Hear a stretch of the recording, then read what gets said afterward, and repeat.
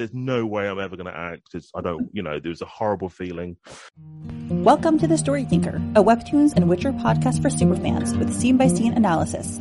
Featuring sharp co-hosts for a fuller picture, we dive deep into character psychology, relationships, and theories. We'd love it if you could like, subscribe, comment, and rate us on all podcast platforms and social media. For bonus content, you can support The Story Thinker on Patreon. Let's begin.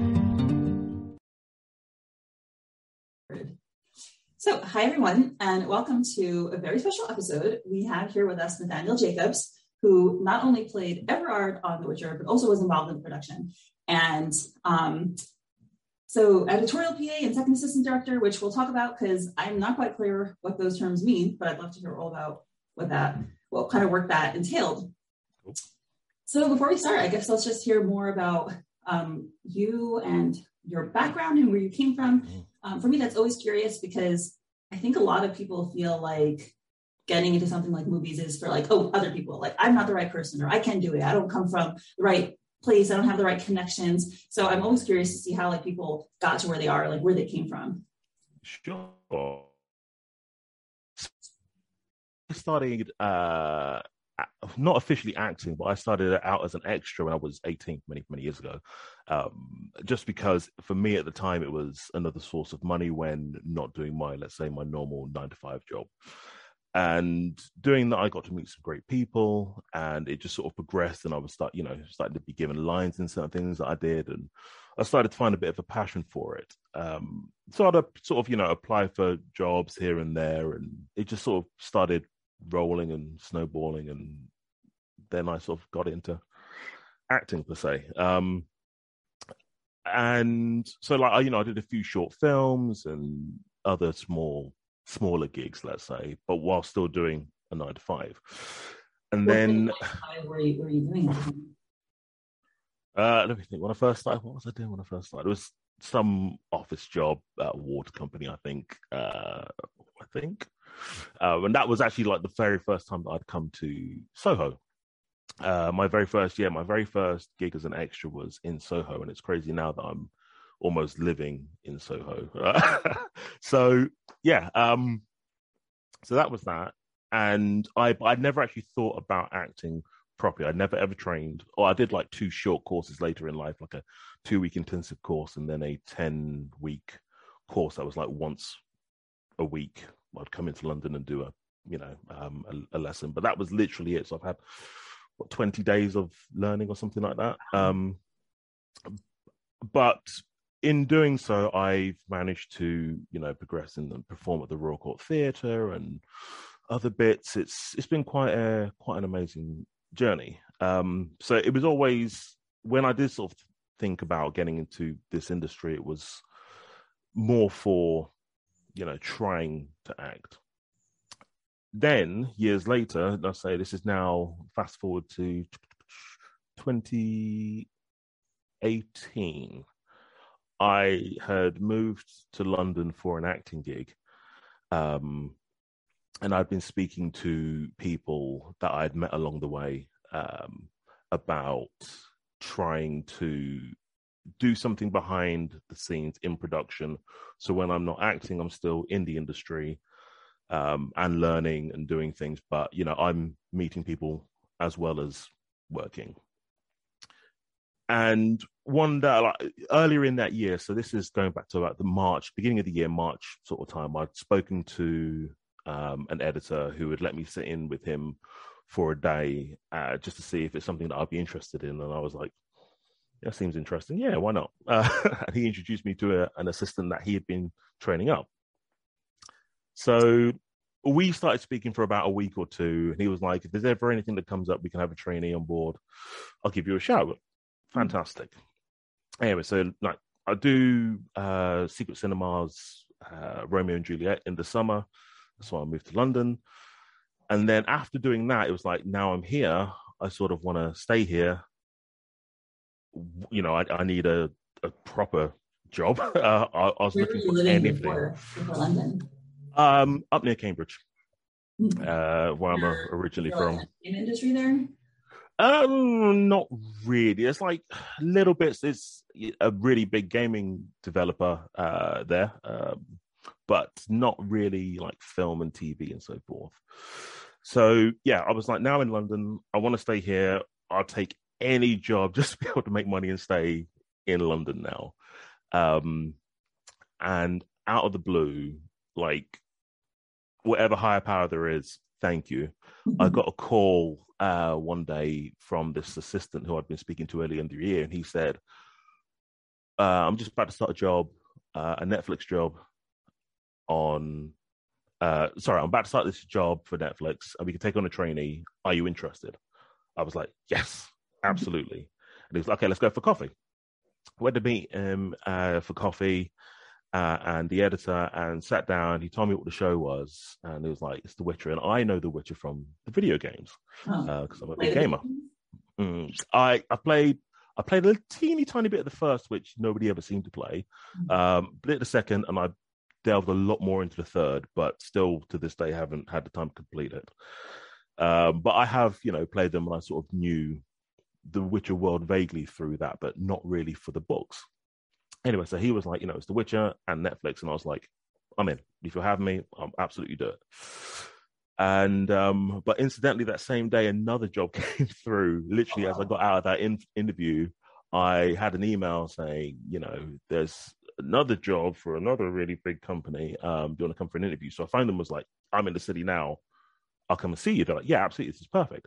So because I didn't really have that much money, I ran across the city to go have this interview. Went really well. And they said, we'll let you know by the end of the week. And Witcher was due to start, I think it was the 29th of October. This other job was due to start the 5th. So I was like, I'll take this one. It's earlier. Anyway, waited. They had production issues and it was put back.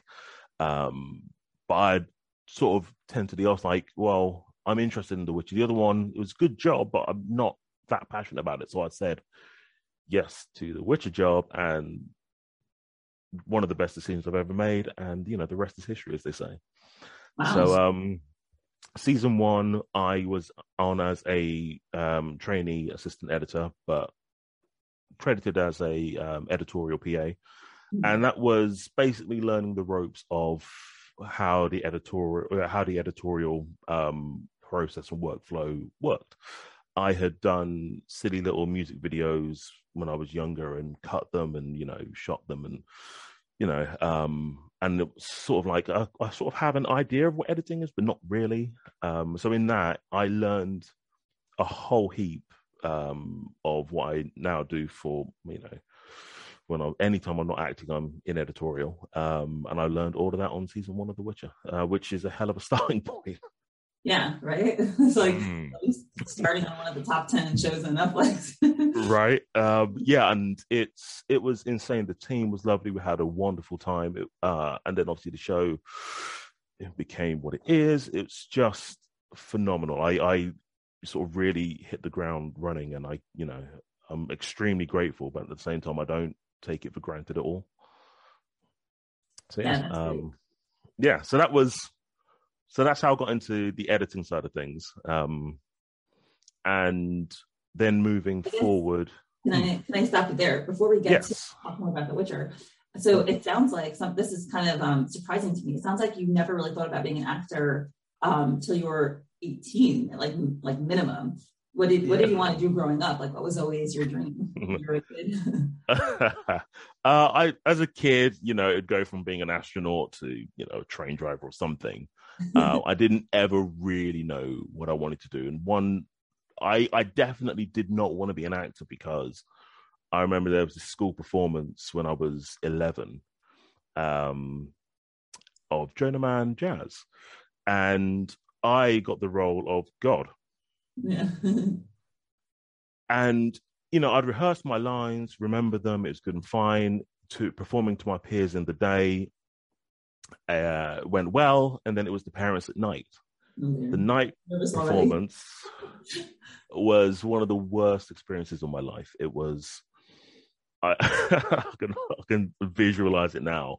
Everything was going fine, and I know my cue, and I'm stood up on this platform off the side of the stage, and my line's up, and it's the first bit is, and God said. That's all I can remember. And I repeated that same line about 4 or 5 times, just, and God said, and somebody passed me up the script, and I remember just sort of holding it in my front of my face, like literally like here, trying to hold back tears through embarrassment. And then after that, it was like, like there's no way I'm ever going to act. I don't, there was a horrible feeling. So about 5 years later, there was an opportunity in school to perform in an assembly. And they were like, the teachers were like, next week, you guys are going to do the assembly. You can do whatever you want. You can dance, you can sing, you can do whatever. Just sign up when you leave. So, okay, never thought anything about it. For some reason, my friends were walking that way, but my legs, whilst I was looking that way, my legs were going that way to sign up. And I was like heavily into hip hop at the time. And for some reason, never done it before in my life, but I said that I'm going to go rap. Right. Never written a song, never attempted anything like it, but I now had a week to go write, learn, perform a song in front of like 300 of my peers and however many teachers. And I think it was 13 acts who performed at the assembly. I was the only one to get a standing ovation. Wow. Even though to me, I fluffed a part of it. Nobody else knew, but I knew that obviously, and then I had to sort of freestyle because I couldn't remember what the lyrics were, but covered it well. And it was in that moment that I was like, I enjoyed the feeling of being able to entertain people, and two, just the self-confidence it gave me. I enjoyed performing. I still didn't think about acting, but I was like, okay, now I'm obviously going to be like a world famous rapper. Right. That's where we all go, right? Of course. Happen. Yeah, overnight. No, and then that's why, that's where I was looking to go. I left school and went to college and did music technology, met a DJ there. And there was a time where we were in the studio and he was just playing some beats on the decks and I was in the booth. So I just started rapping and he recorded what I did and played it back. And I had no idea that he was recording. I thought we were just sort of messing about. And he was like, oh, do you want to come perform with me? He was a few years older than me. I was 16. He was, I think, 18, 19, 20, something like that. And he's like, oh, come perform, with this group that I perform with. And yeah, 16 started performing in clubs, which, over 18 supposedly, but I just looked older. Yeah, nobody asked. I looked old. And yeah, that's my sort of first foray into getting paid properly for entertaining people. Yeah.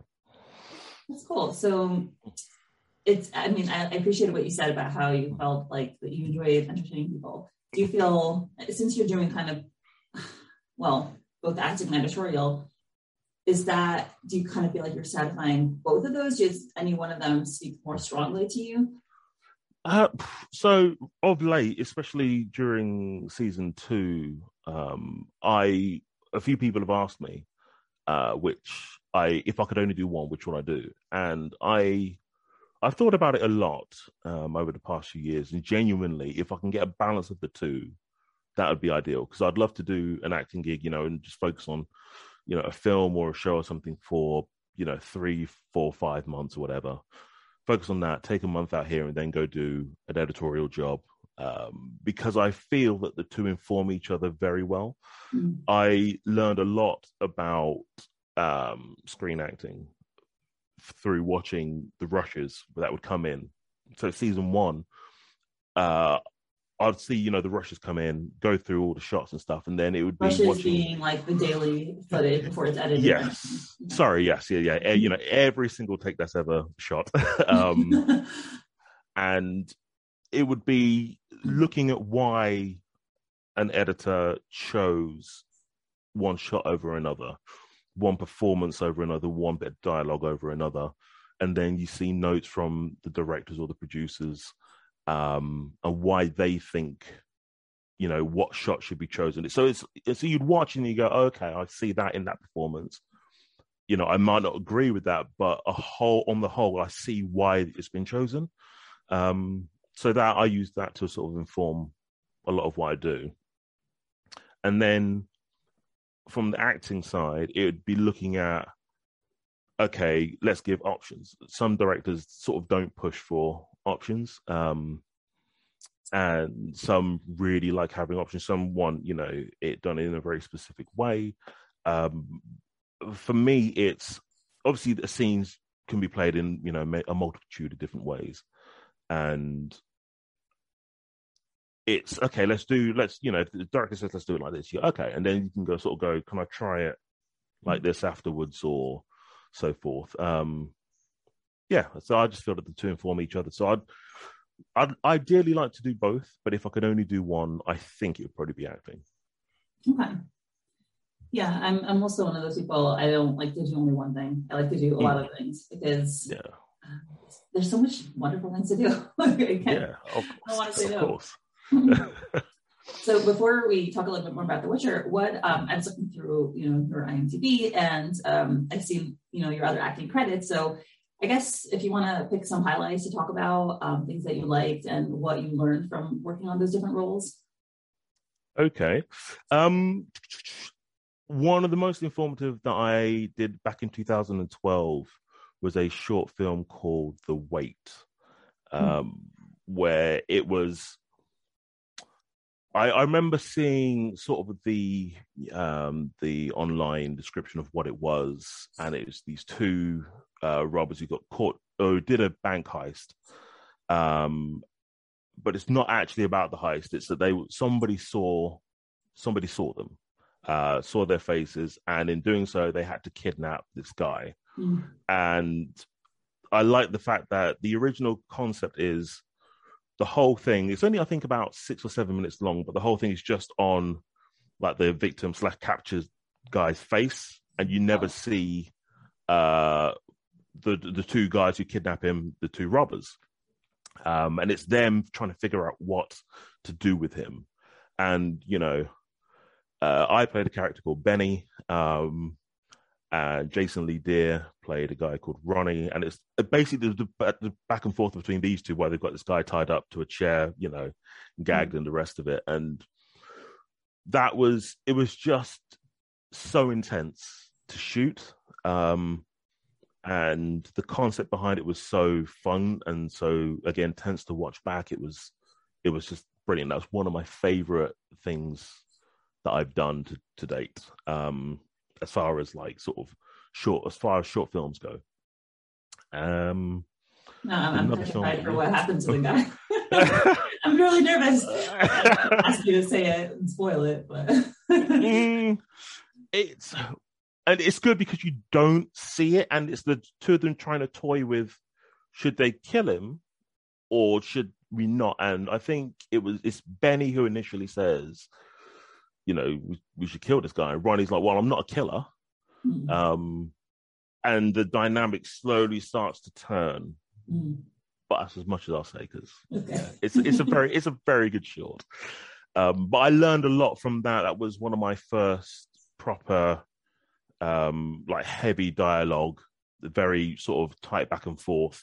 We would do the whole thing in one take each time. We would never stop. So that sort of taught me a lot to be like, you have to know your lines, you have to be on it, you have to sort of feel the energy of the situation, and how the dynamic changes between the two characters. It was fun, super fun.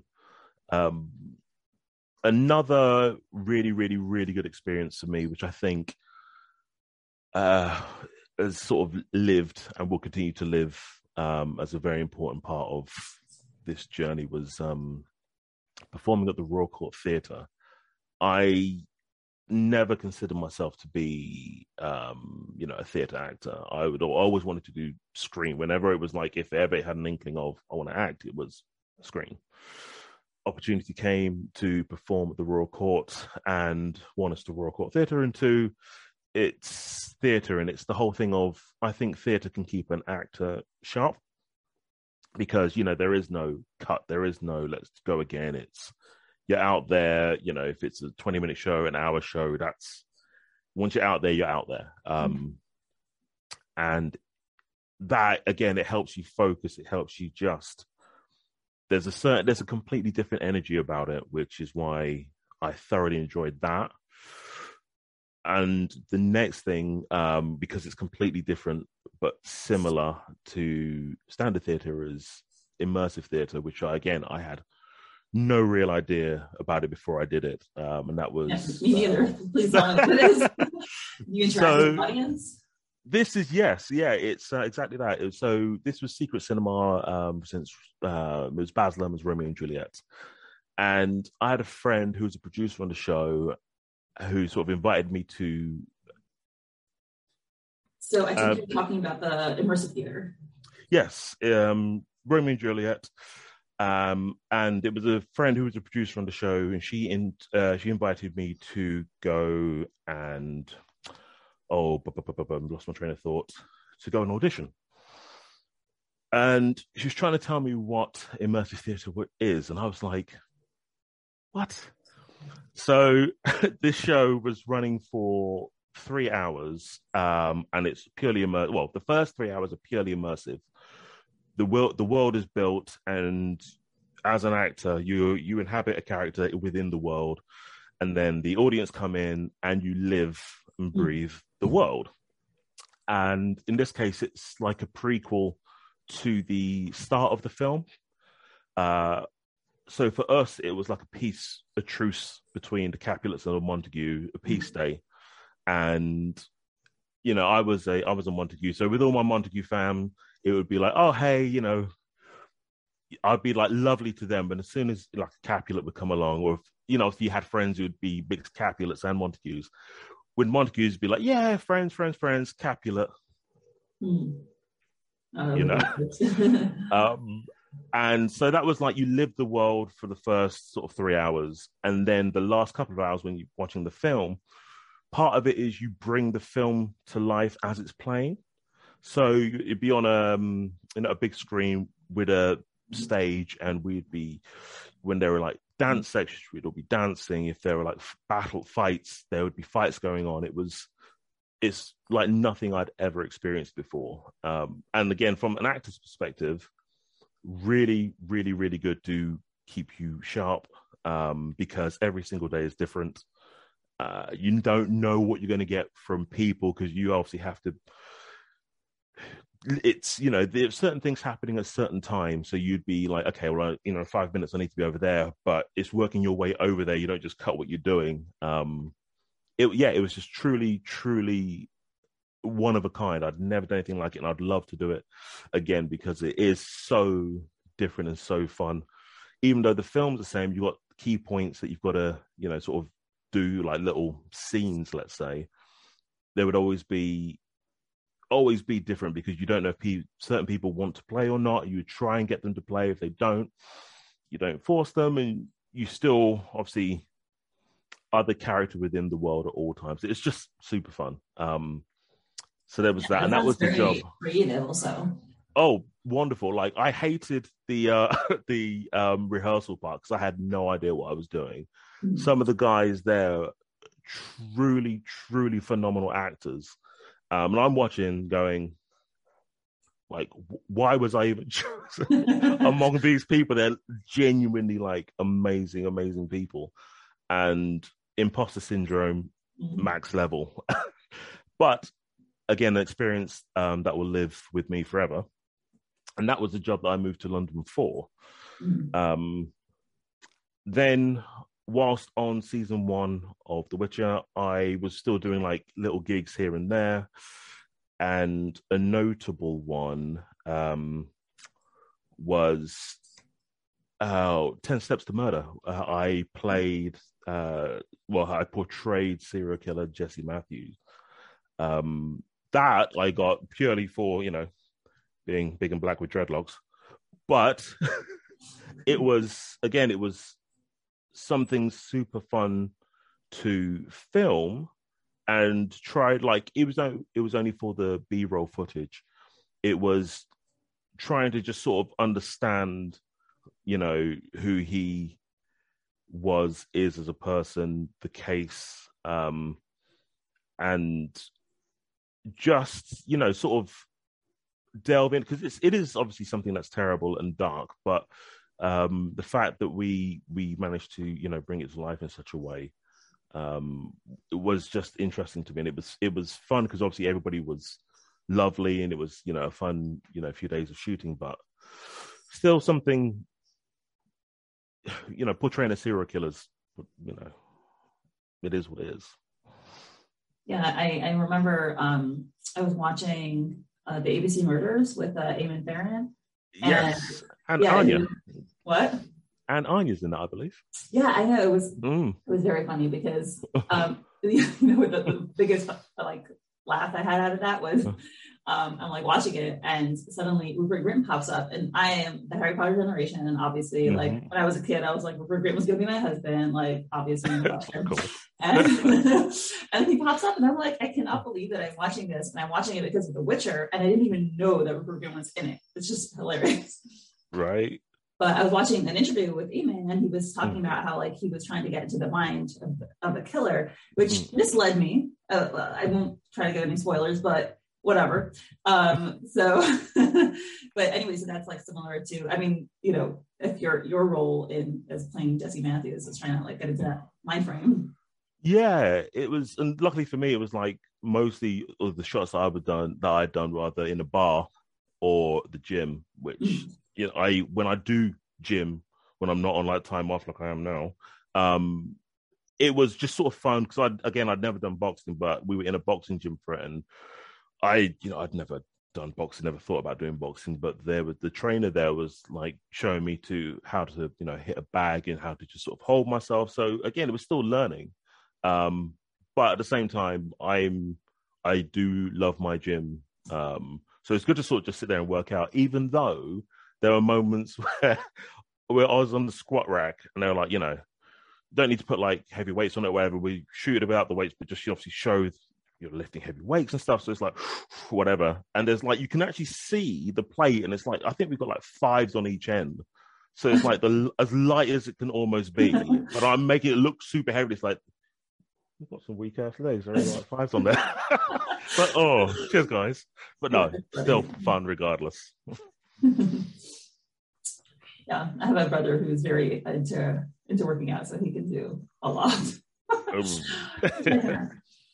But yeah, so I guess getting to The Witcher now. So what was you started talking about it? You were training in the editorial department. So who did you work with on a daily basis, and what was your daily task? So getting the rushes, choosing the parts, and so I was working season 1. I was predominantly working with the first assistants who were Tom Chapman and Andras, Tom and Andras. But then we had Elliot and James, and I learned a whole bunch from these guys. But the editor that I worked closely with was Liana. She was on episodes 1, 2, 7, and 8. But I did work across all the apps. Hence, I got to learn a whole amount by sort of seeing and going through everything. But I was doing a lot of the temp sound design in particular. So saw clashes in battles, footsteps down hallways, monster sounds, just sort of bringing the world to life. It's funny, I would get given a scene and the editors, laid the picture and it's only got the playback sound. So it's completely empty apart from it's episode 1, scene 14, the battle scene, spoiler alert, where Iced and Calanthe are on the hill and Iced gets but seeing that with no sound or just the grunts from the actors and the extras and stuff, it feels super, super empty, and it's almost like everybody's in school, play fighting. So it's just really bare. But when the sound is added, I think the sound is what brings the picture alive. but the music is what gives it emotion and power. So I would be doing like sword sounds and whatever, and then sending that back. And then do those sounds? Are they recorded live, or is there like a stock that you record from? As an assistant, you need to build a huge library of sound effects. Something I learned very, very, very quickly. I now have, I think, a 2 terabyte drive of pure just sound effects, which I still add to every job that I'm on. So you get them recorded, or you find them? I would do some temp Foley myself, and there was a key moment of when the first trailer for The Witcher came out. There's a moment where Geralt takes a bag of coin from a guy in a bar. He's said about the devil stealing grain, and they're bartering. And Geralt grabs the bag of coin, and there's no sound. There's no real sound. So, you want to make it sound like there is money in there. And I couldn't find a decent sound effect. So what I did, I emptied my wallet of all the change I had in there, took off my shoes and socks, put the money in my sock, and would just recorded this with my phone, but would drop the sound, drop the sock with the coins in my hand to get the sound of it being, taken and grabbed. And I think in the actual I'm not sure if they swapped that out. Obviously in the final thing they did, but I think in the trailer, I think it still might have been my money sock. So there you go, it's a little bit. And then there's stuff like ADR, which is autonomous dialogue replacement. And that's whenever a line needs to be delivered different, or it's a new line that's been written that wasn't in the script that they've added after they finished filming, and that needs to be put in. So I used to do voices as a kid. So when I got told what ADR was, and we'd be asked to do temp ADR for extras or for cast, and when it's like new lines and stuff, I would go and just record on my phone the new line. So when you say temp ADR, meaning it's kind of like a placeholder, and then that's exactly it. Yeah, exactly that placeholder. And then when the cut's ready to go to have proper ADR done, it goes to the ADR guys. They'll get the actor in. Sometimes they'll have my dialogue in there, listen to it, they'll take it out. The actor will record their stuff properly, comes back to us, we'll lay the real thing in. So ours is really to either for tone, for pacing and time. It'll just depend. But and that was sort of one of the key things that was that swung me getting an audition for season 2. Yeah, let's hear about that. I'm going to apologize to Lauren now, because skip back. I say I've been doing small acting things whilst I was on season 1. So every now and again, I'd jump out for a day for rehearsals or leave early for rehearsal at night or a show at night, depending on what I was doing. And again, being a fan of the Witcher world, a few of us would joke that it'd be fun for me to be in season 2. So, and I was like, obviously, show like it's never going to happen, not in a million years.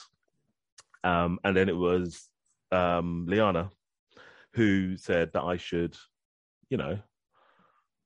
just ask if I can audition. And I was like, it seems a bit. She's like, what you got to lose? The only thing they can say is yes or no.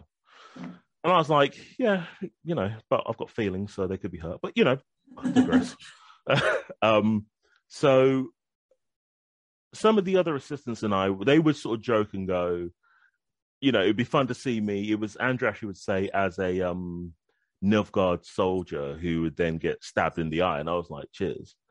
But it was James who would say that he could see me as a Witcher.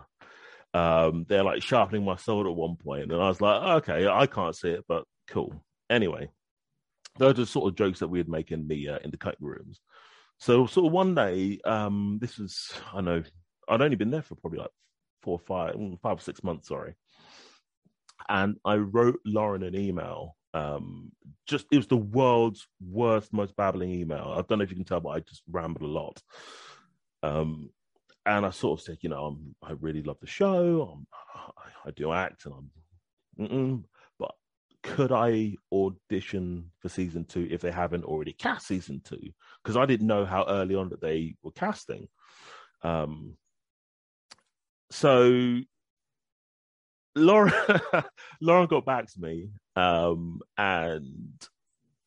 said that I wasn't being cheeky or anything, and she would introduce me to the casting director. We'd have a chat about it. Sorry, Sophie Holland. Sophie Holland, indeed. Yes, yeah. And she, we discussed it when she got back because she was still in LA at this time, and she was supposed to come back. Yeah, I think it was in June. But obviously there were things, there were reshoots and whatever, and obviously we were exceedingly busy trying to get the episodes all locked at that point. So, and I can't really sort of go, Lauren. So I just sort of left it. Never spoke about it again or whatever. And, Lauren, executive producer, showrunner, it's already, I think I was already feeling bad enough that I sent this terrible email. Anyway, so that was that. Show comes out, everything's good, fine. And then over sort of the Christmas, January break, the industry sort of goes quite quiet. Sort of December through till the beginning of February. Those 2 months are quite quiet. I had just been asked if I wanted to be assistant editor on another show, which I just said yes to. And the very next day, I got an email out of the blue from Sophie saying that I had been put forward for a role, and could I come audition? And I remember I was sat where I am now, and I sort of read it again. I was like, it was insane. The 12-year-old school kid in me was just like, on the outside, it's like, even though it's only me here, I'm still just trying to sort of be cool and just sort of, okay. So, spoke with Sophie and then went to go down and do my audition. And I was obviously like making sure that I was off script by that point. I couldn't go in and still have my script with me. I just couldn't do that. And yeah, I felt it went reasonably well. I always sort of score my own performances just to see, how I think, because if I do something terrible, I'll be the first person to be like, that was a bit shit. Did you know you were auditioning for a Witcher role? Not until, no, when I got the email, it didn't say who or in what capacity, it just said for one of our witches. And that was the insane part for me. I had a inkling of where season 2 was going to go while still on season 1. I didn't know anything, but I had an inkling. And the fact that, it was for one of the witches, it just seemed so surreal. So from that moment, I was super focused and just trying to, I was like, okay, I'm going to do my lines. I've got to get back in the gym because, look at who I'm going to be around. It was, I literally, from that moment, it was just, everything was here, tunnel vision, just, get myself set for it. It was insane. But I didn't get told that I'd got the role straight away. I think it took about another 2 and a bit weeks, couple of weeks or so.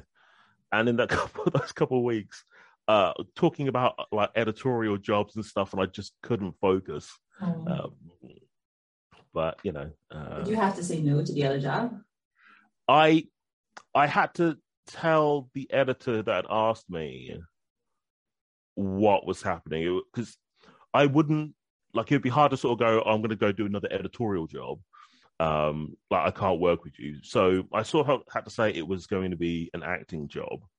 Couldn't say what it was, but I was like, not gonna be able to, because a really like big acting gig has come up, and they were super cool with it. Thankfully, they understood, and they were like, "Go, there'll be plenty of chances to work together afterwards." But I still did go out and help out on that show for a couple of weeks. Then finished on that when I went to go across for like my fitting and costume, makeup, eyes, and all that stuff. So it everything sort of fell perfectly in time. And I'm super grateful to the editor who sort of asked me to work with them and then was like, you can go do this. We'll work together in the future. So yes, thank you. That's nice. How did you feel when you got the role? Like, did you get an email or a phone call? So to get told I got the role, phone call. And again, I can't say too much about that phone call. But it was one of those things of I was told, and I heard it, but I didn't hear it, and it sort of went, and I was like a little bit. I just felt like my heart, like even though I've been told yes, I got it, I was still like, and on the phone again, try to be sort of cool. Oh no, thank you very much. It's great. It's amazing. Thank you. But like inside, just.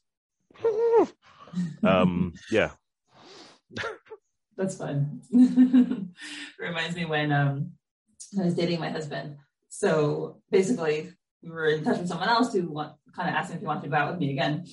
And I was very nervous that he would say no. And I got the phone call and the guy said yes, that he said he wanted to go out again. And I was just jumping up and down without like making any noise on the phone. But I was very excited. Absolutely. Yeah, sure. No, good. Yeah. So for the second season, you did Everard. You played Everard, and then you also did, what was the thing? Second assistant director. So editor. Yeah. Sorry, I missed that. Sorry. No, that's all right. Yeah. So what did you do, and was it hard to juggle both? Were you like extremely busy? And I thought you did 8 episodes again. Yeah, so I was across all 8 eps for a second assistant editor. Second assistant editor is essentially like the first assistant's assistant. So I was like the first assistant editor's assistant, basically. And 2 of the assistants I had worked with on season 1. The other assistant I had met before, but like we all got on and sort of knew where we were with things, so it was all great. But I had been tentatively asked if I would do season 2 whilst on season 1. I was like, yeah, because I didn't think I'd be acting. And then I got the acting gig. Well, got the acting part of it first, and when I went to go sign my contract, I was officially asked then. Is one of the exec producers saw me, was like, I heard you got a role. And I was like, yes.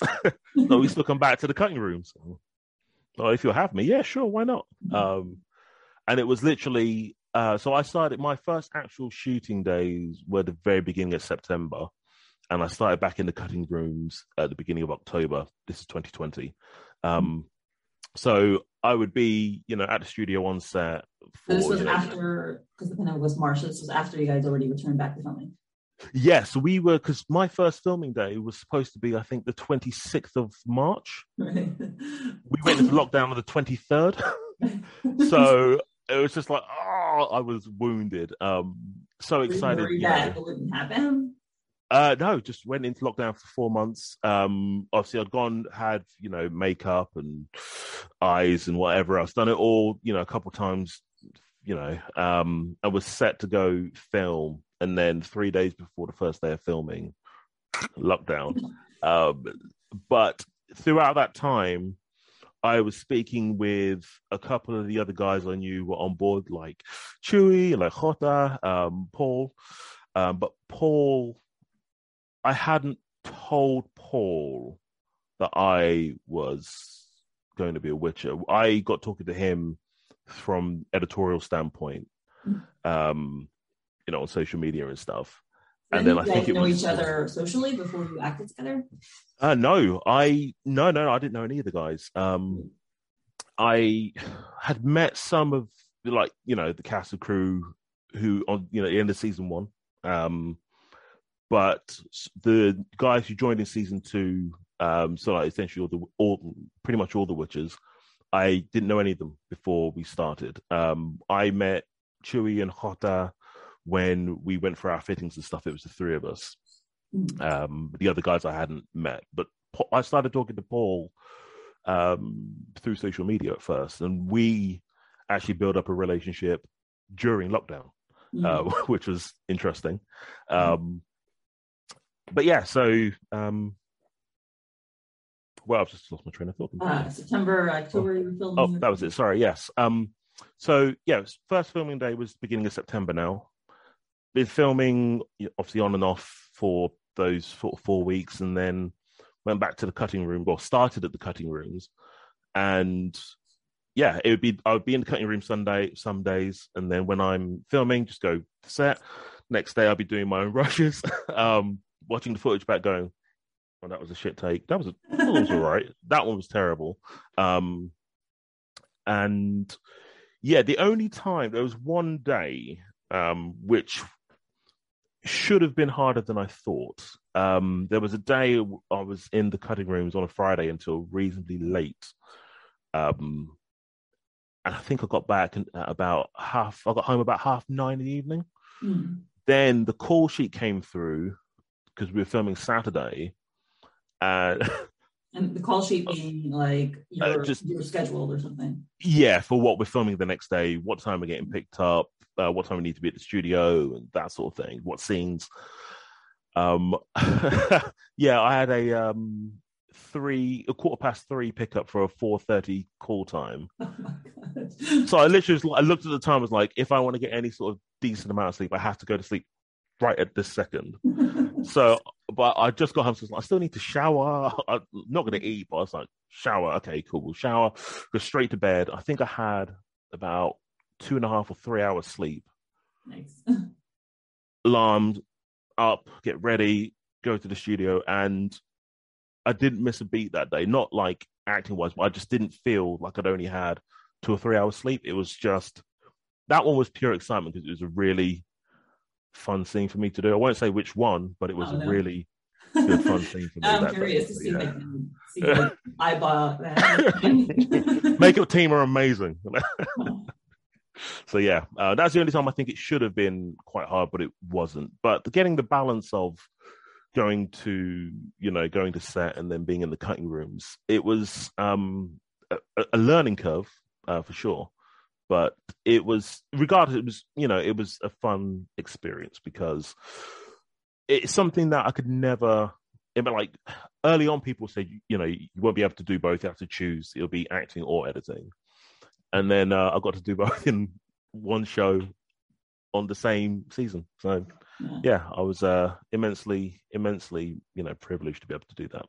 And I thank everybody who let it happen. Mm-hmm. Yeah, I'm glad that, you also had the confidence to say, yeah, I can do it. Yeah, of course. In the back of my mind, what have I done? No, it's fine. It was, you literally just have to sort of think about things differently because obviously on set, you sort of have to, know how you're moving when you block a scene out. It's like, remember that. For me, it was slightly more creative, even though like when I had lines, it was like remember lines, but at my stage of editorial, it's quite it's sort of very systems based. It's exports, turnovers, and it's technical stuff basically. So I could easily go between the two because I don't have to use the same part of my brain constantly. Thankfully. Were you doing the same thing for the second season that you did the first season, like doing Foley and stuff like that? Or sorry, we're not doing that. Yes, that was still a large part of it. But there was sort of more. So that was like a bit of a creative side. But this time it was more being on sort of like turnovers and playouts and just sort of.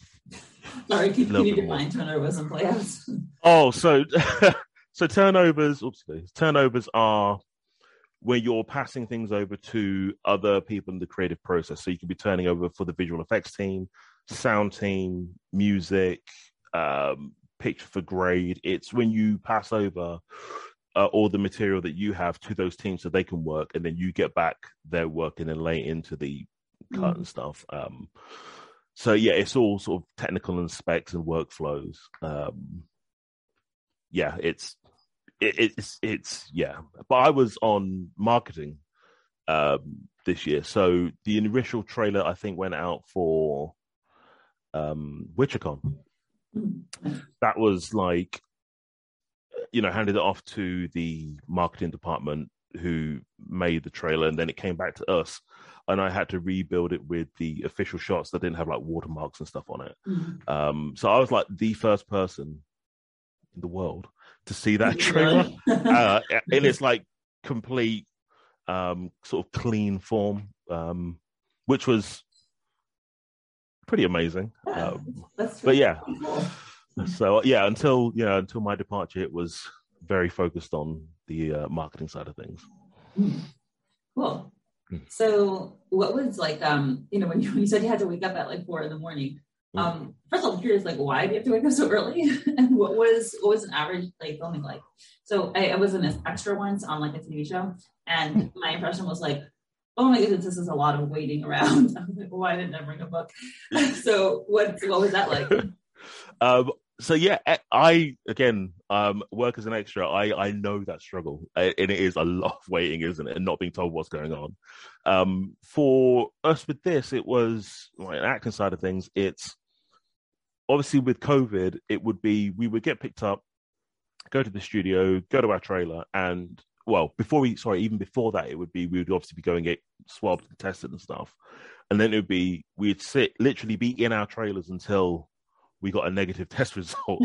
We got a result back. It was literally just like, and we couldn't really mingle with each other. We had to obviously stay apart. So we'd be shouting across to each other if we wanted to have a conversation. It'd be like, yeah, you're already here, So that was a lot of that was just waiting for that. And then once that had done, it would be into makeup. It'd be, into all getting ready. And so my makeup, which I adored, Debs and the team did an amazing job of making Everard look badass. Usually I'll be in the chair. Green eyes were awesome. Very striking green eyes. Amazing. And then the scars, I think it was 8 scars, 1, 2, 3, 4, 5, 6, 7, 8 scars. Yeah, that was amazing. I was in the chair usually for about an hour and 20 each time. But on this other day, where I had to go in early, it was a bigger makeup. And that one, I think, was probably just more than 2 hours. And then I had to have my face done. So I think I was in like for almost 4 hours of makeup that day. What do you do while you're in that chair? You like talk, listen to podcasts? I would talk to my makeup artist a lot of the time, but I didn't want to have sort of my headphones on. Plus, I was like, I did my own hair, which means I didn't really have to do anything to it. I'd literally just put it to like one side and back, and that would be it. But I would for some reason, I would do my hair before I got into makeup, so I wouldn't ever like have my headphones on. But I talk to my makeup artist a lot, and sometimes I'll just be going over my lines or whatnot. I have to say this because this is like Kim Bonnier, who plays Vesemir. I love him to death. There was like times where I'd be in the makeup chair and I'd be like, have my eyes closed, makeup's going on, and then my makeup artist would stop. And I, wouldn't think of anything. I would think, brush has been cleaned or changed, whatever. And I just feel these arms around me. And without opening my eyes, I knew it was Kim. Every time we just like, morning, Kim. Aww, morning. Nice. Bless it. He's genuinely, everybody genuinely super lovely. But Kim, there was something about Kim. Whenever he was around, I see completely why he was, cast as Vesemir, as the father figure for all of us. There's something magnetic about him, and his laugh is so infectious and contagious. It's brilliant. He's just wonderful. But yeah, so I'll be like in my chair and I just like feel. And on that morning, I can't. Like that morning was such a blur. I think because I was tired. I think I may have even dozed off in the chair for a change. But yeah, that day was just super fun. That was it. Yeah, because I don't think I saw Paul and Yaz that day until we were filming. I don't think. Either way, sorry, that's me digressing. That's cool. So, I mean, your character, spoilers ahead, is the first one killed by Siri. So, were you disappointed that you were killed off and couldn't come back maybe in future seasons? So, with this, I remember I got the first 4 scripts when I went to sign my contract and stuff. And then we went into lockdown and I still only had the first 4. So I read the first 4 through like numerous times. And then the assistant editor for episodes 5 and 8 said that he had got the scripts for that. We were talking and he was like, yeah, I've got the last script. And I was like, oh, cool. Didn't think anything of it. And he goes, do you want me to tell you? And I was like, what? He goes, he died. And I was like, what? And he told me how, and I was like, what? So I was like a bit for like from when he initially told me, and sort of I let it, it settled. I didn't even think about it, and then I got the scripts, the last 4 scripts whilst in lockdown, read them through, and got to that, and it was a bit like, actually, it's kind of cool. I was like, it's a cool moment, how it's done, sort of what's going on behind it all. I think it's very good. It's fitting. And plus it's a scene with just Freya and I, which was fun to do. That morning we spoke about it, and when I remember when I was in the cutting rooms talking to the guys about it. And we were just sort of going, they were like, how are you going to do it? And I was like, well, I'm in bed sleeping. I want to get up and like fight her.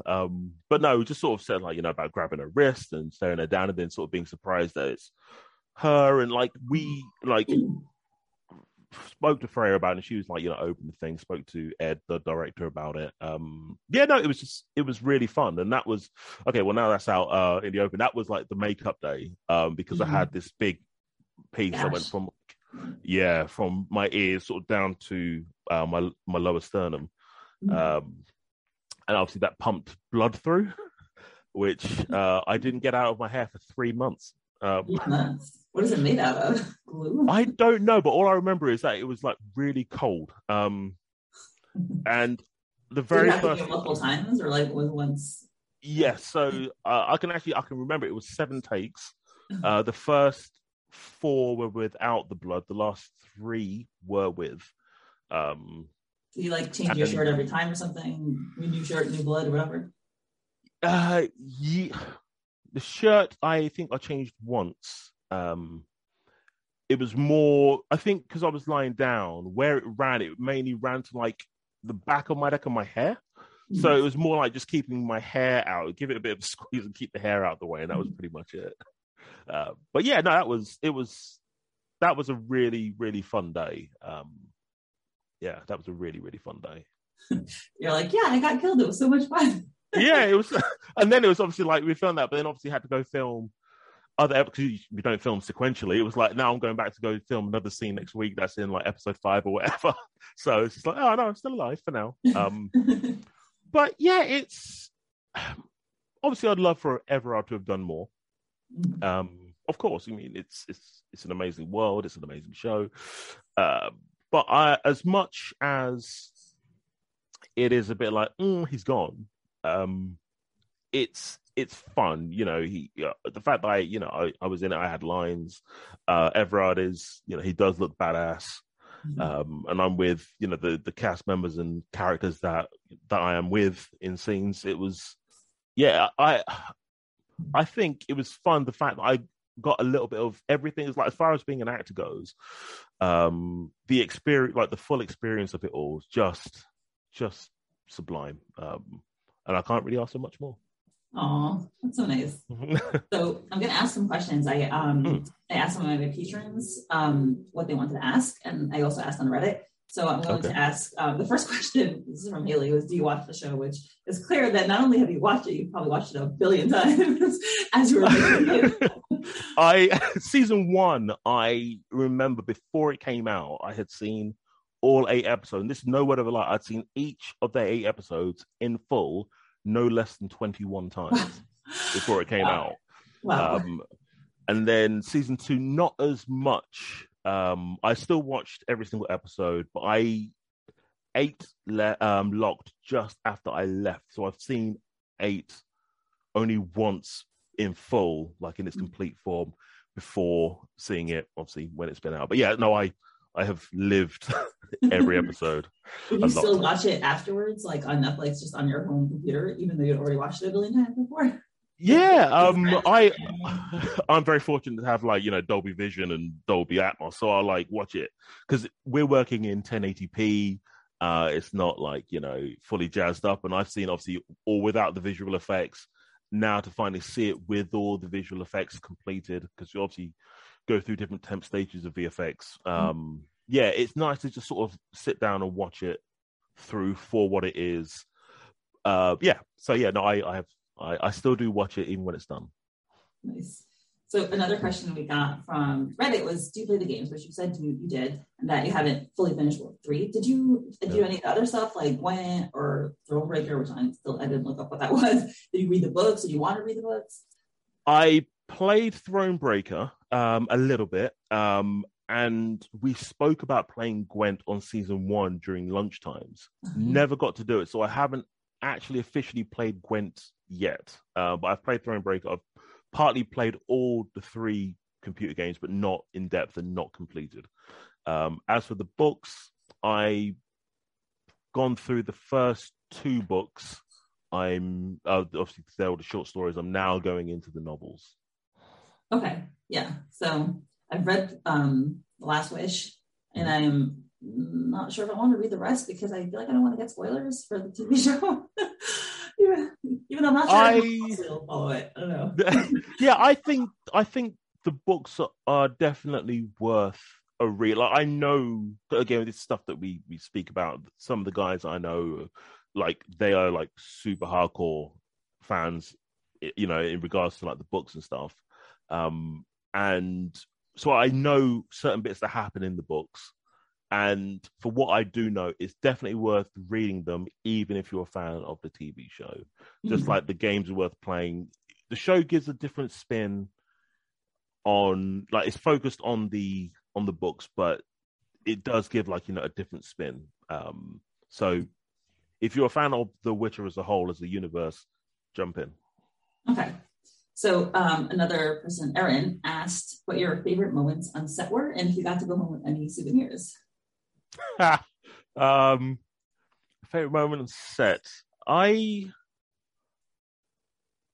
don't know a particular favorite moment.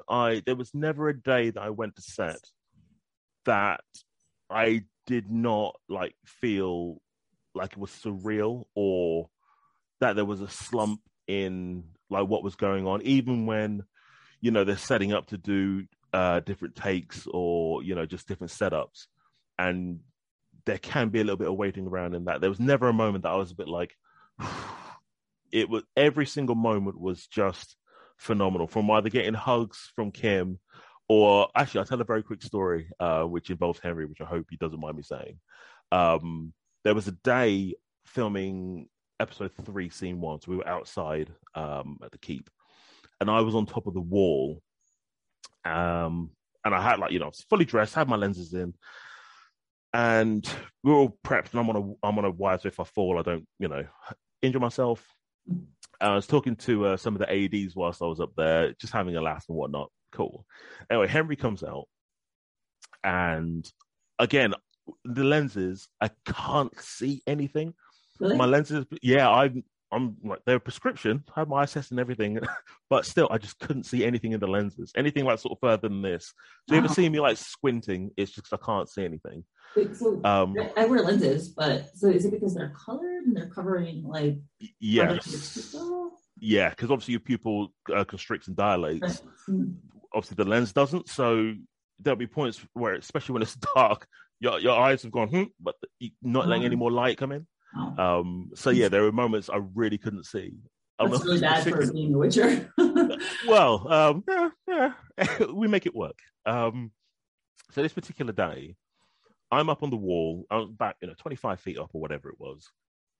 And sort of Henry's come out, people are about, but I'm over the archway. So I don't know if there's anybody underneath me or whatever. So Henry comes out. First time I've seen him is like, gives a wave. Don't know it's to me. And that's partly because of lenses, and I don't know if anybody's beneath me. So he sort of waved, and I don't want to be that crazy. I'm like, oh my God, Henry's waving at me. So I just sort of did this like really little thumbs up right by my side. He goes, and I was like, okay, it was to me. It's like, damn. Anyway, so sharp, I've come down off the wall, and we're sort of talking amongst us, with some of the crew and so forth. Can't remember what we're talking about. Was talking, and I say something, and then Henry is sat right next to me, but he was sat on this like little stone or log thing. And again, because of my lens, didn't see that he was right beside me. And I was just like, sorry, Henry, didn't see that. He was like, oh no, it's fine. He was, gracious about it. I said to him, I was like, was it me you were waving at when I was on the wall? He was like, yes, just say good morning. And I was like, and I said I didn't, know it was me because of that. And I said, because of the lenses and that. And he, I said, that's why I sort of gave this really little thumbs up, just in case I didn't want to be like that crazy guy. Oh my God, Henry. So he started laughing. I was like, and he was like, no, it was you. And I was like, no, now. But yeah, no, that was just another funny moment on set. And we had so many moments that we'd just be laughing about ridiculous stuff. Actually, I'm going to, before we sort of just move on, I'm going to just ask, have you seen the sort of making of season 2, like behind the scenes thing on? I saw the season 1 making of. I haven't seen season 2 yet. Which, thanks for reminding me. I should watch. Yeah. Give that a watch. There's a bit near the end of that where I think we were filming. I'm going to assume it was episode 6, and I'm talking to Paul and Anna, and that just sort of gives you a sense of what things were like in between takes. It's us having a laugh, me messing about.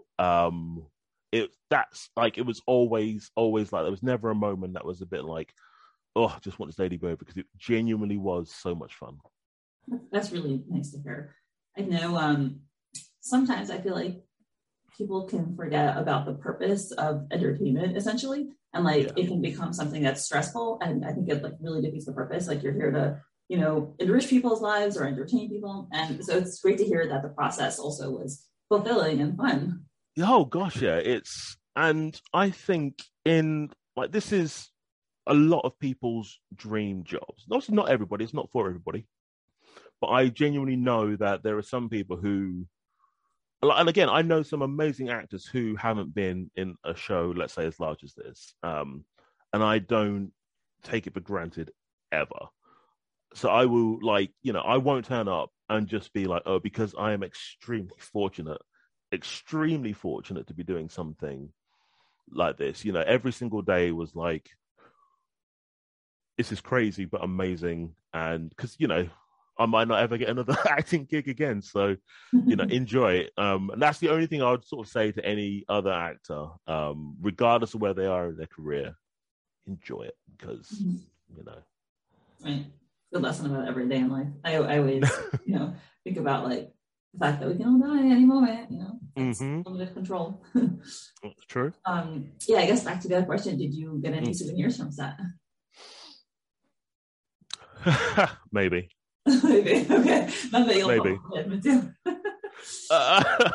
Officially, no.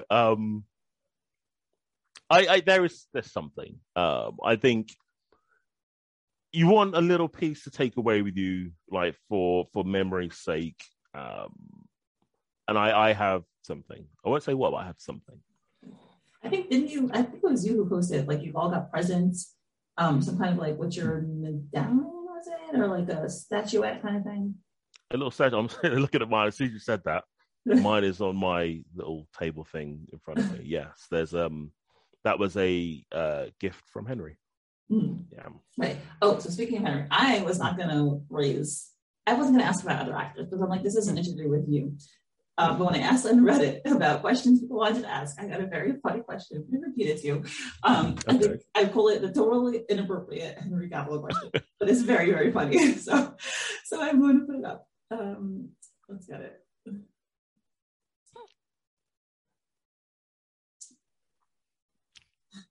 Yeah, so I'm part of I joined a lot of like Witcher fandoms, and one of the Facebook groups that I'm in, the Witcher content is basically just pictures of Henry Cavill and people lusting over him, and I'm like, okay, I thought this was a Witcher group. Maybe discussing like theories or like talking about the characters and the plot, relationships, like magic, something, but no, it's just pictures. I have seen after season 1 dropped, I ended up seeing some things that I can't unsee that fans have made or said or whatever. I'm just like, wow, it's like I just like again like to see it there. Like at the moment, like with season 2, I haven't really looked for stuff. I've got a weird relationship since this has come out. I mean, obviously, of course, I love it, and it's but I sort of more just try to keep myself busy just because of things that I've got going on. And there's a little part of me that goes, I don't really want to know too much about like what people say about me, if anything, or whatever. But yeah, at the end of season 1, and I think this is probably the reason why there were some things cropping up, especially like for me I don't really go to Reddit often. But like on Twitter, there were some things that I was like, wow.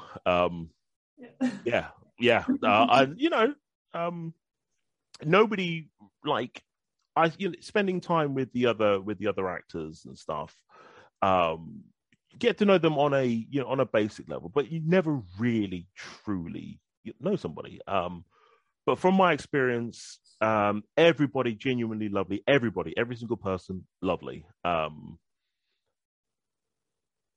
But I see why some people, again, particularly let's say super fans, will lust over some people. Just each to their own. At the end of the day, that's all I'll say. This is why I'm happy I do mainly like webtoons, because they're not real. They're drawn characters. So like if I'm lusting over a cartoon character, it's not a real person. Like I don't feel like I try very hard to avoid objectifying stuff like a real person like that, like they're people. And like, yeah, obviously like some people are paid to be pretty, right? but like, we try to treat people like they're people with personalities and brains and emotions and feelings, right? People, families, they go home and live their lives at the end of it all. And that's one thing that I think is really good about doing stuff like this, is because you see an actor being an actor on screen and they're a character, and then once you get to a crazy level of fame, you get paparazzi, and it's like people are like, we're just people at the end of the day, and that's something you sort of learn very early on. Again, I've been fortunate to sort of either run into or meet sort of like some really hugely famous people, but just sort of remember, they're just people at the end of the day. Like, again, you go to anywhere in central London, you'll bump into somebody. There are, again, funny stories that I've had bumping into people, but I won't divulge. And every now and again, there's a moment of like, holy crap, it's so and so. But you just remember, like, they are just people. We're all just people, just jobs that we love. So yeah. It's very comforting. So I'll read the totally inappropriate Henry Cavill question and then the more questions. It's totally inappropriate question, but did you ever get to be in the presence of Henry Cavill? Okay, starts at normal. If so, what was it like to be in his presence? Did you get to touch Henry Cavill? If so, how did he feel? What other senses can you describe from your Henry Cavill experience? Scent, sound, taste. If you could give this experience to someone, why would it be me? Okay, a lot of that I am not going to answer. I did. First You day didn't on have to set. answer anything, by the way. Oh no! It's all I will say is he is a lovely guy. He is professional. He is nice. He's respectful. Uh, like first day came round and said hello to each of us individually, which automatically you sort of go like again being on set because it can be a moment of oh wow it's so and so, but you're obviously there professionally and you're there and it is still a job, so it's and I don't like to sort of go to people and be all like there are moments to chat, we'll chat. I was fortunate enough to chat with him and just talk about stuff. But he very graciously came and said hello to each of us individually the first day on set, and then he'd always say hello when we were working together. So yeah, he's a nice guy. He is a guy. He's human. He is a man. He is but he's professional. So, yeah. Mm-hmm. Awesome. Well, thanks for answering that question. So another person was asked, would you be friends with your character? Okay, so one thing, when you're given a character, you sort of obviously have to delve, but you ask questions of what the character is like, because it's never written unless it's like so and so is a certain way that gives you a foundation. One of the things I wanted Everard to be like was a little bit sarcastic. And there's a line in episode 6 which I think sort of captures that, and it wasn't written. It was one I did completely by accident. It was the if you say so, when we're accusing Triss of being associated with the firefucker, and I think it was the last take. We're going through, shooting the scene, and she looked at me, and I just no idea where it came from. I said, "Yeah, if you, and I sort of I didn't mean to say that, but it got kept in. But that was sort of me channeling my inner Everard. If I could sit down and have a drink with him, I would. But I don't know if I would actually be friends with him. I'm like quite laid back and easygoing and far too chatty. He is less so. Which character would you be friends with on the whole Witcher? I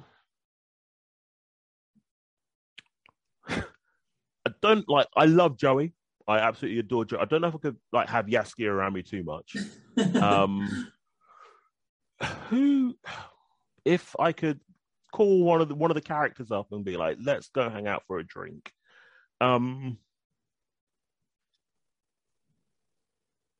I would love to sit down with Vesemir because of his wisdom. He's a cool, calm, collected guy. Very knowledgeable, very wise, and just sort of chilled. And I like chilled. Geralt's got a lot going on. Lambert. How does Joey say? I'm sad and complicated. There you go. Yeah, Lambert's a bit out there. I think Yennefer's got too much going on. Yeah, I would like to poke the mind of Tissaia as well. She's somebody I'd like to. Tissaia went on Cameo last week to raise money for Ukraine, and I was like, yes, I paid her whatever through Cameo to record a message for my husband because he's a big Tissaia fan. So I was like, yes, I got awesome. She's lovely. So another last question from Reddit was, if you could choose to play another character in The Witcher, who would it be?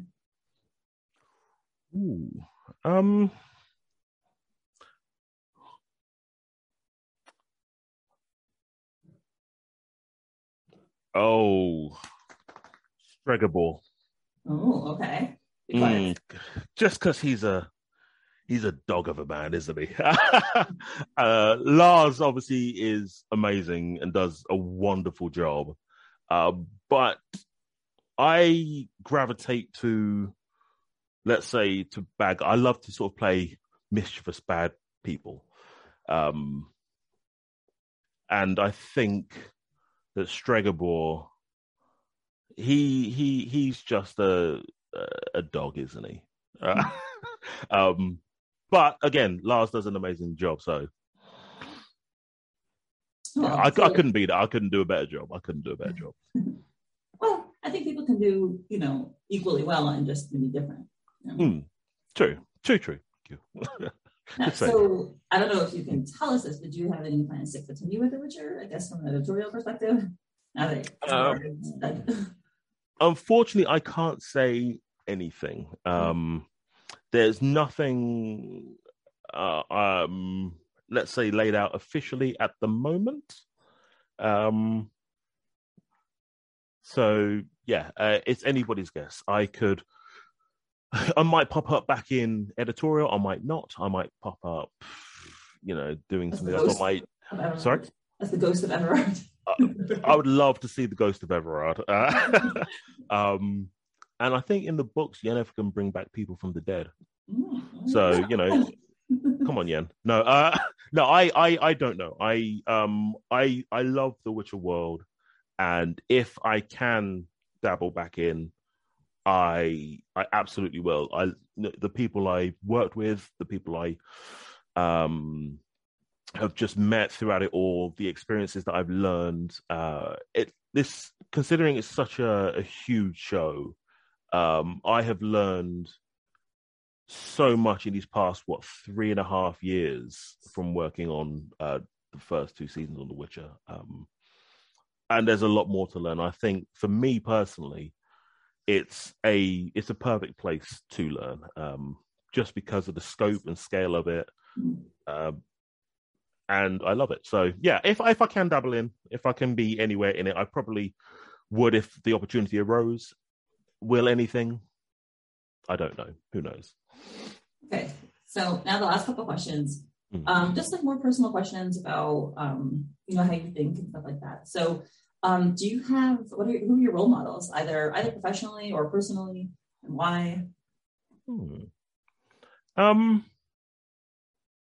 That's a very cool. I don't often sort of sit and think about that sort of thing. Not that I don't want to. It's I just sort of never really consider it. If there's an actor that I've looked at and admired their career, that I sort of go, I aspire to, even be, 1% of that. It would be someone like Samuel L. Jackson.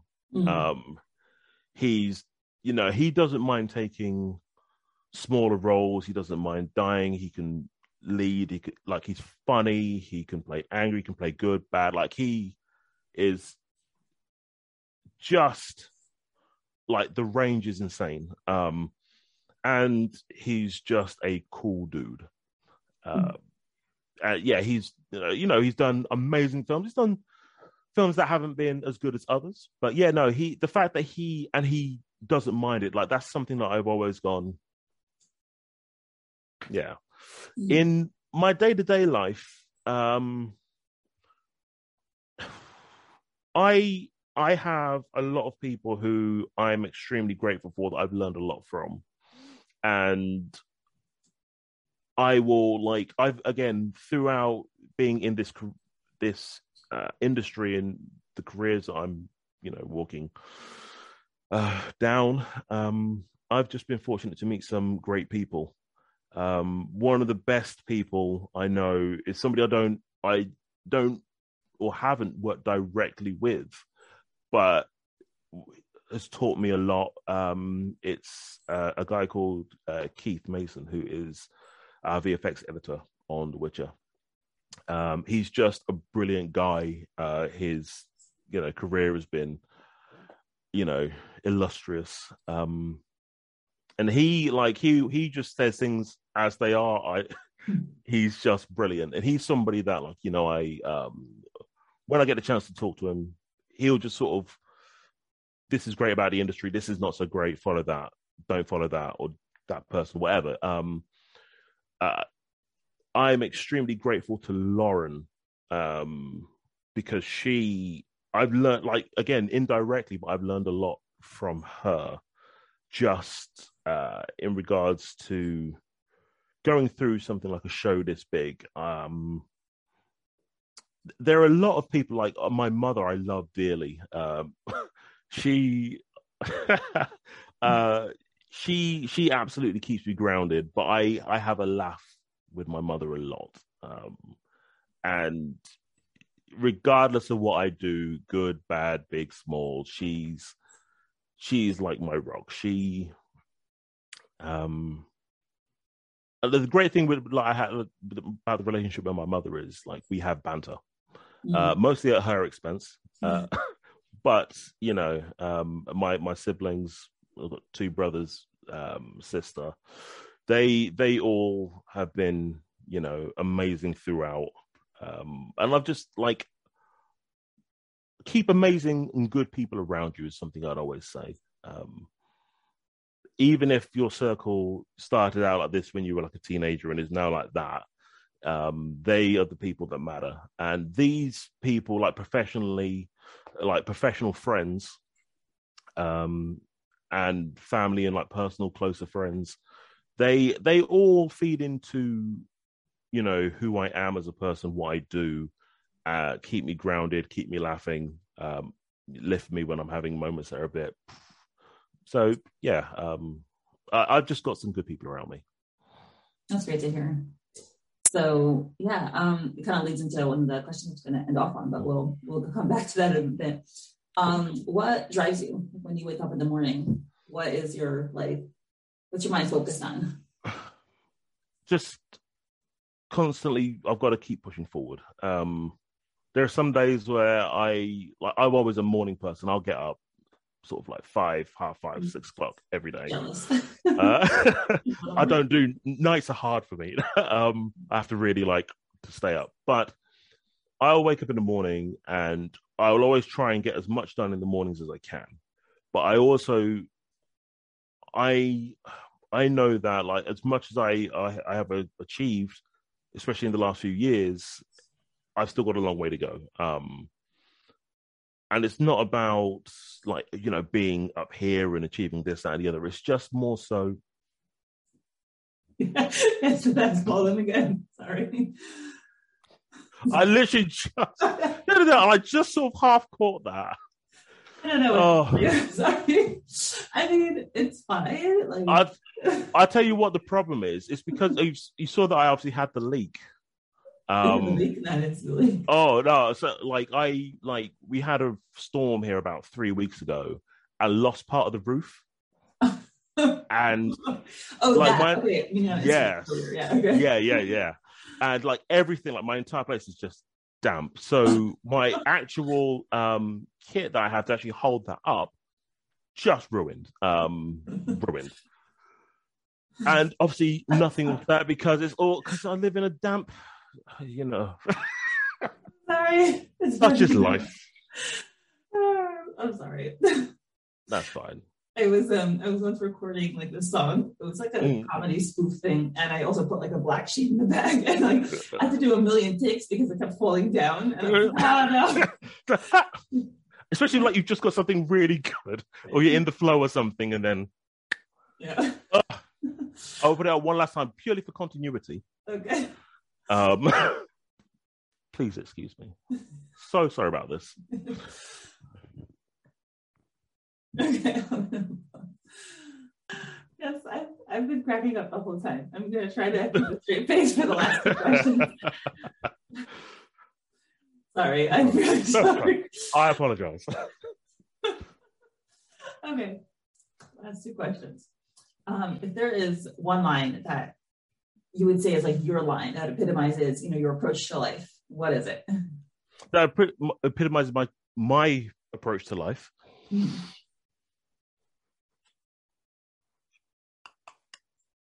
Blend in, then stand out. Oh, okay. That's one thing I've always, whenever I go into any situation,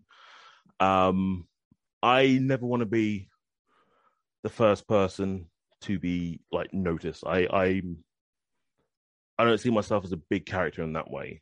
And I think somebody who goes into it looking for that usually isn't, they're chasing something. I like to go into something and just sort of, be there, realize what's going on, assess, and then be like, if I can sort of stand out in any way, then I'll stand out. So yes, blend in, then stand out. Okay. Yeah, I'm probably more one of those stand out in the front kind of people.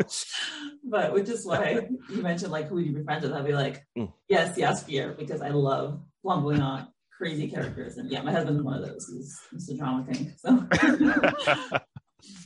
yeah. Cool. Whenever we're at a social gathering, I'm like, and you hear like the loudest group.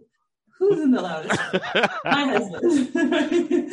Again, it works for some people. I just don't think it ever works for me. I can't, because for me, if I do that, it feels like I'm automatically trying too hard. And I think that also comes across. Once I'm like comfortable, then I'll be like, as I say, I think one of my worst traits is that I just yap too much. So until I have to, I'll. And then it comes out. Then it all comes out. All right. And last question. What advice would you give to people who want to get into a creative industry, either whether it's acting or editorial production, whatever? Don't be afraid to speak to people. And be gracious in defeat. When I very first tried to get into behind the scenes production stuff, before I got into editorial, I went for a job. I saw it was only like as a runner for a production, and I went for it, sent off my CV, and I would hear back, and then I didn't get the job. So I emailed back, and it was like, the fact they emailed me back to say I wasn't successful, I was like, thank you. Obviously, it was still a bit like, but I was like, thank you for taking the time to respond, get my CV, hopefully this goes well. And if you ever think that I can be useful for something, get at me. And they turned around and gave me the job. Wow. Wow. Just, and that's like, I occasionally go and do talks, and I try and help people try to get into the industry. And it's, don't be afraid to talk to people.